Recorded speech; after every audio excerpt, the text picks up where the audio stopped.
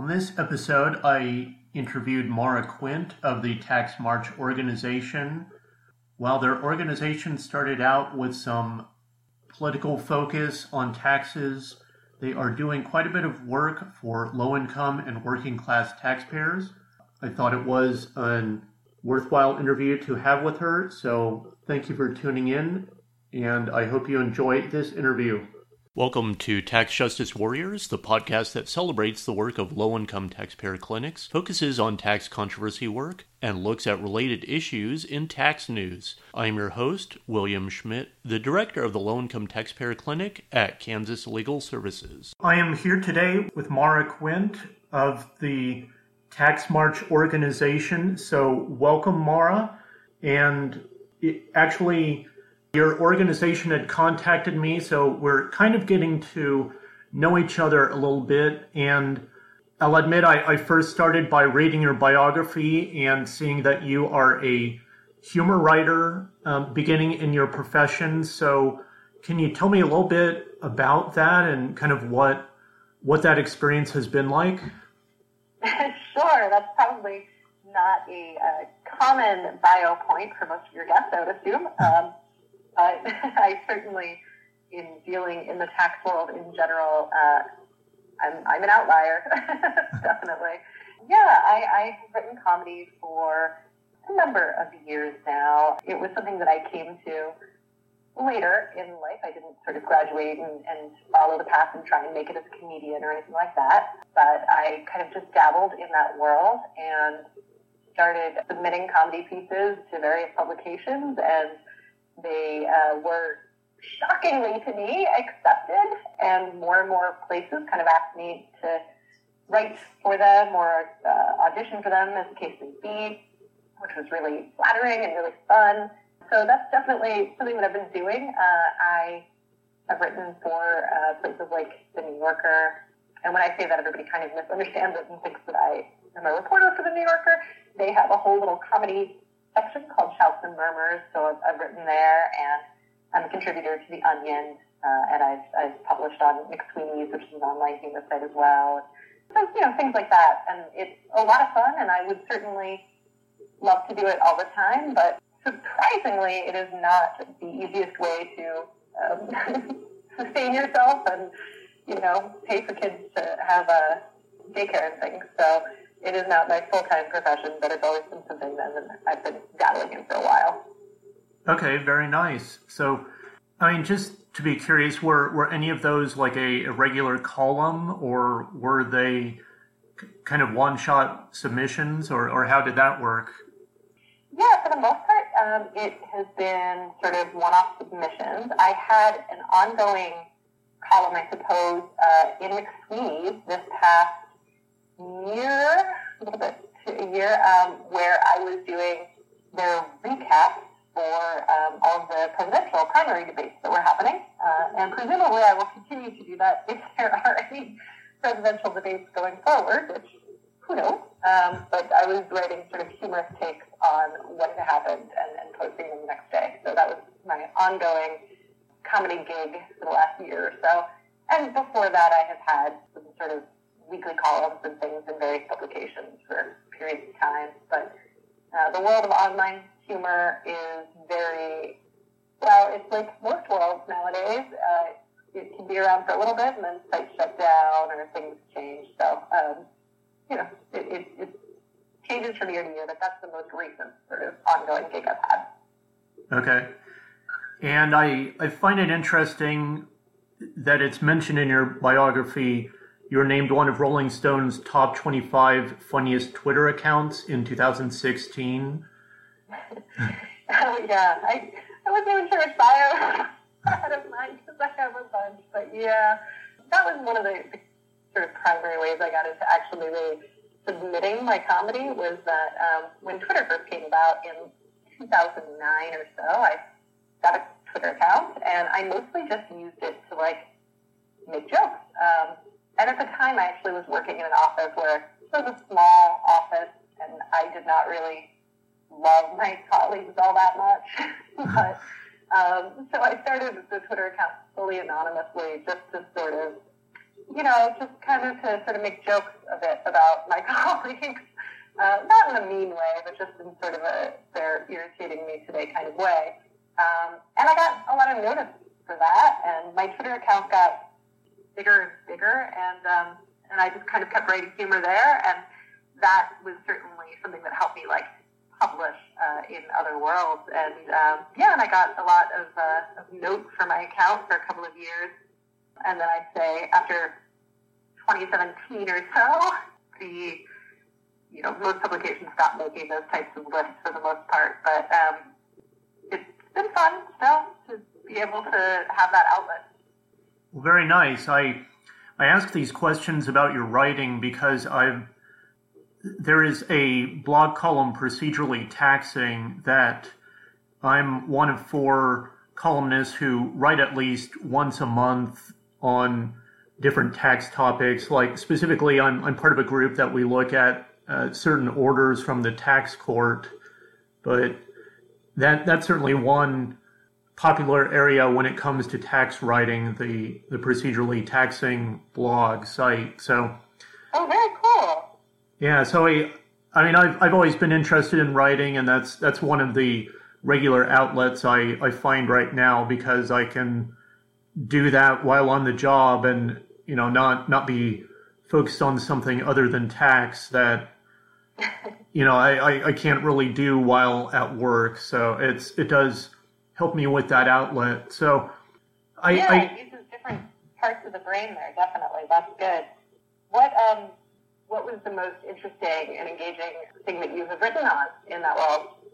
Well, that's a good question. I mean, because it's, frankly, a lot of the articles, it can be kind of dry reading and kind of dry focus, but after a while you get to see some patterns with the tax court, and, it does help in my practice to see, the judges don't want to turn their backs on low income or unrepresented taxpayers who have petitioned the tax court, but they also are kind of have their hands tied in how creative they can be in ruling that they are kind of set. So it's interesting to see the patterns, but yeah, I mean some of the cases can be interesting because it's like, the tax protesters, they're bringing in all these constitutional arguments on why they shouldn't even be required to pay taxes, and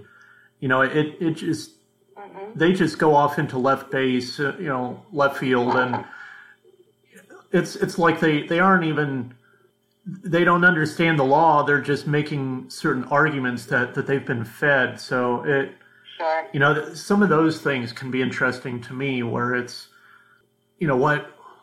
how are people just going off in a totally different direction that we haven't seen before? So that's what I find interesting. You just kind of have to dig sometimes for a little bit of what's the drama going on, and not just the average tax procedure that's happening. But yeah, that's what I like. Yeah, that sounds incredibly interesting. And I think the tax world holds more drama than most people give it credit for. Oh, for sure. Yeah, even the nerdiest of topics can have some drama to them. You just have to look in the right places for them. So that's right.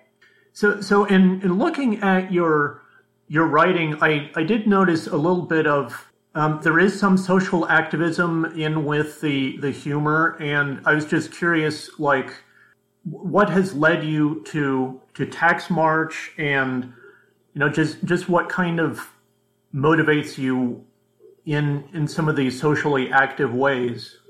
Sure. So I was not necessarily involved in the tax world for many years beyond just filing my own taxes, really. That was kind of the extent that I knew of it. And as we said, I had a Twitter account and I was writing comedy. And I had a friend who was writing for a late night TV show. He was writing for the Colbert Report back when that was still on. And he tweeted out the day after the Women's March in 2017 that people should gather and demand Donald Trump release his tax returns, which is something that we had heard during the run-up to the election.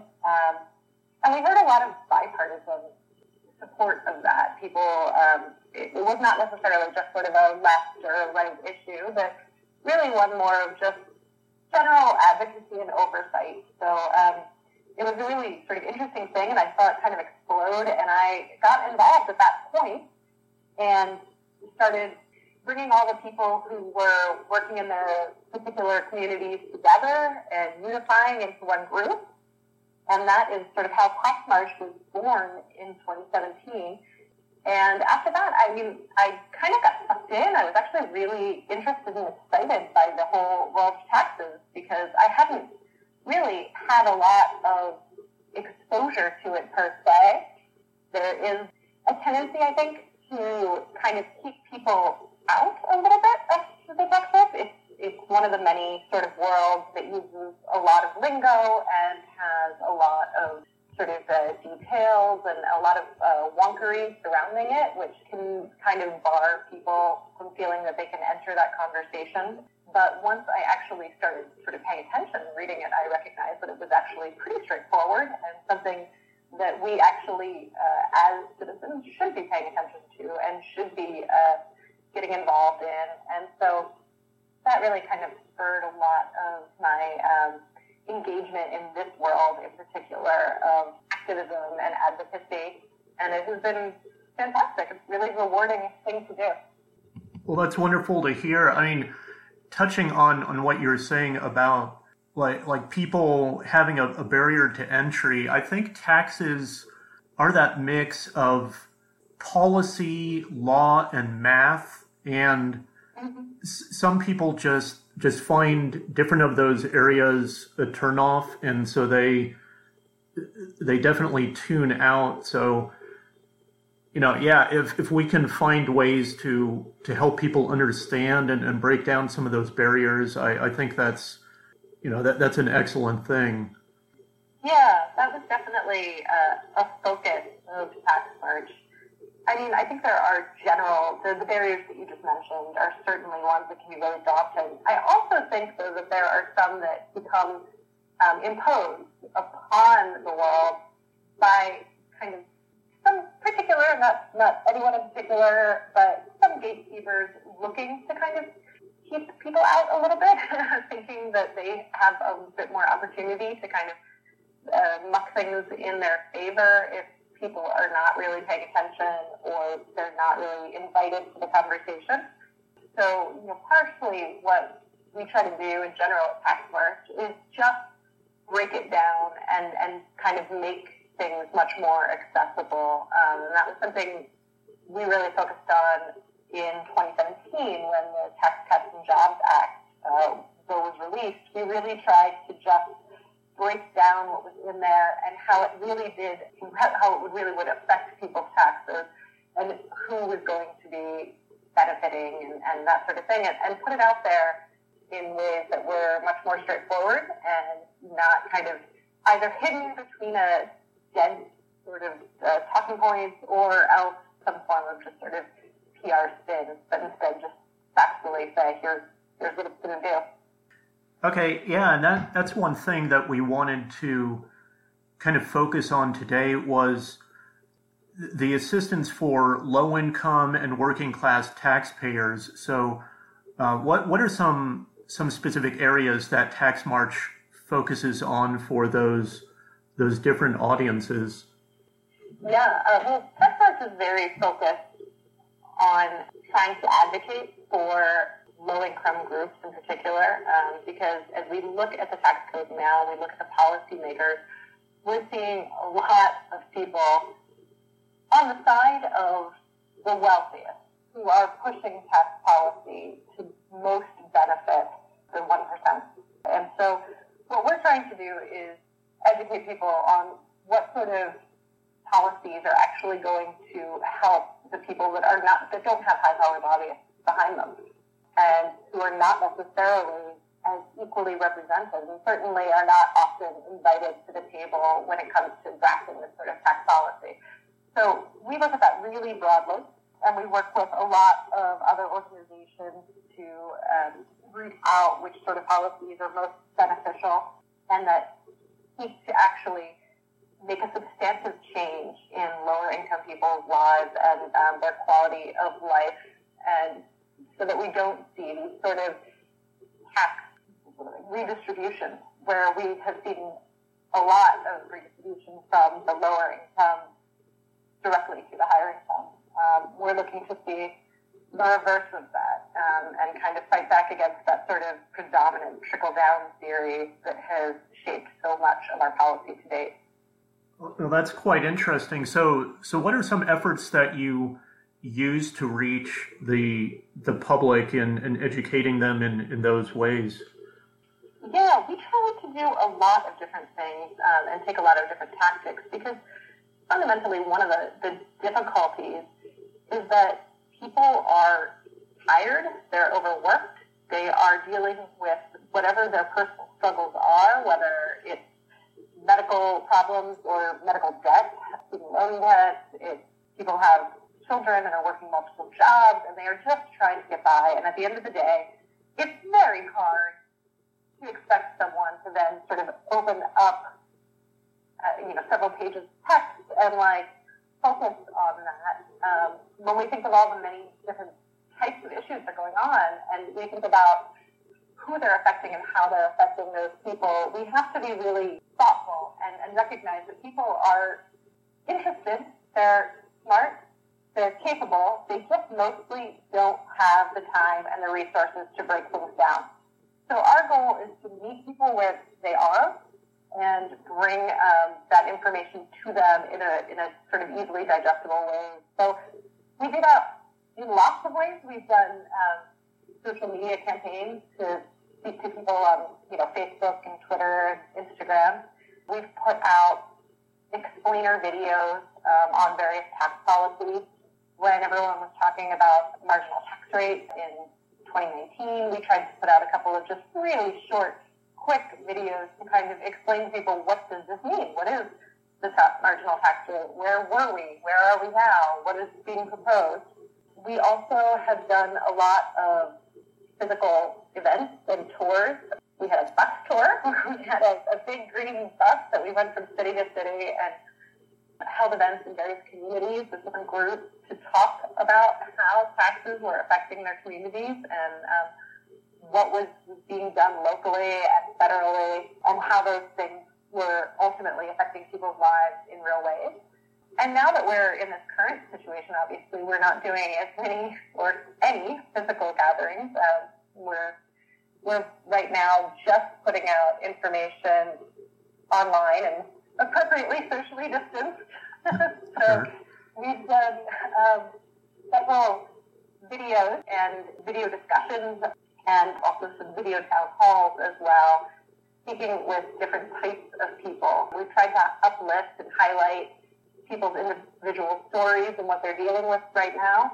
And then we also, following the last CARES bill, we worked with several other organizations to do digital discussions breaking down particular details of the bill and how those actually were going to affect the people who were currently struggling the most and needing the most help. You may have mentioned some of it, but what do you think has been the most successful for Tax March so far? That's a really good question. It's so hard to measure because, ultimately we're trying to really break down walls across the board, and they've been put there for decades now. So, we have these moments time to time where it's like, wow, we really had a fantastic impact, or we've had a lot of people engage something, or a lot of people came out to something, and we've seen a big audience.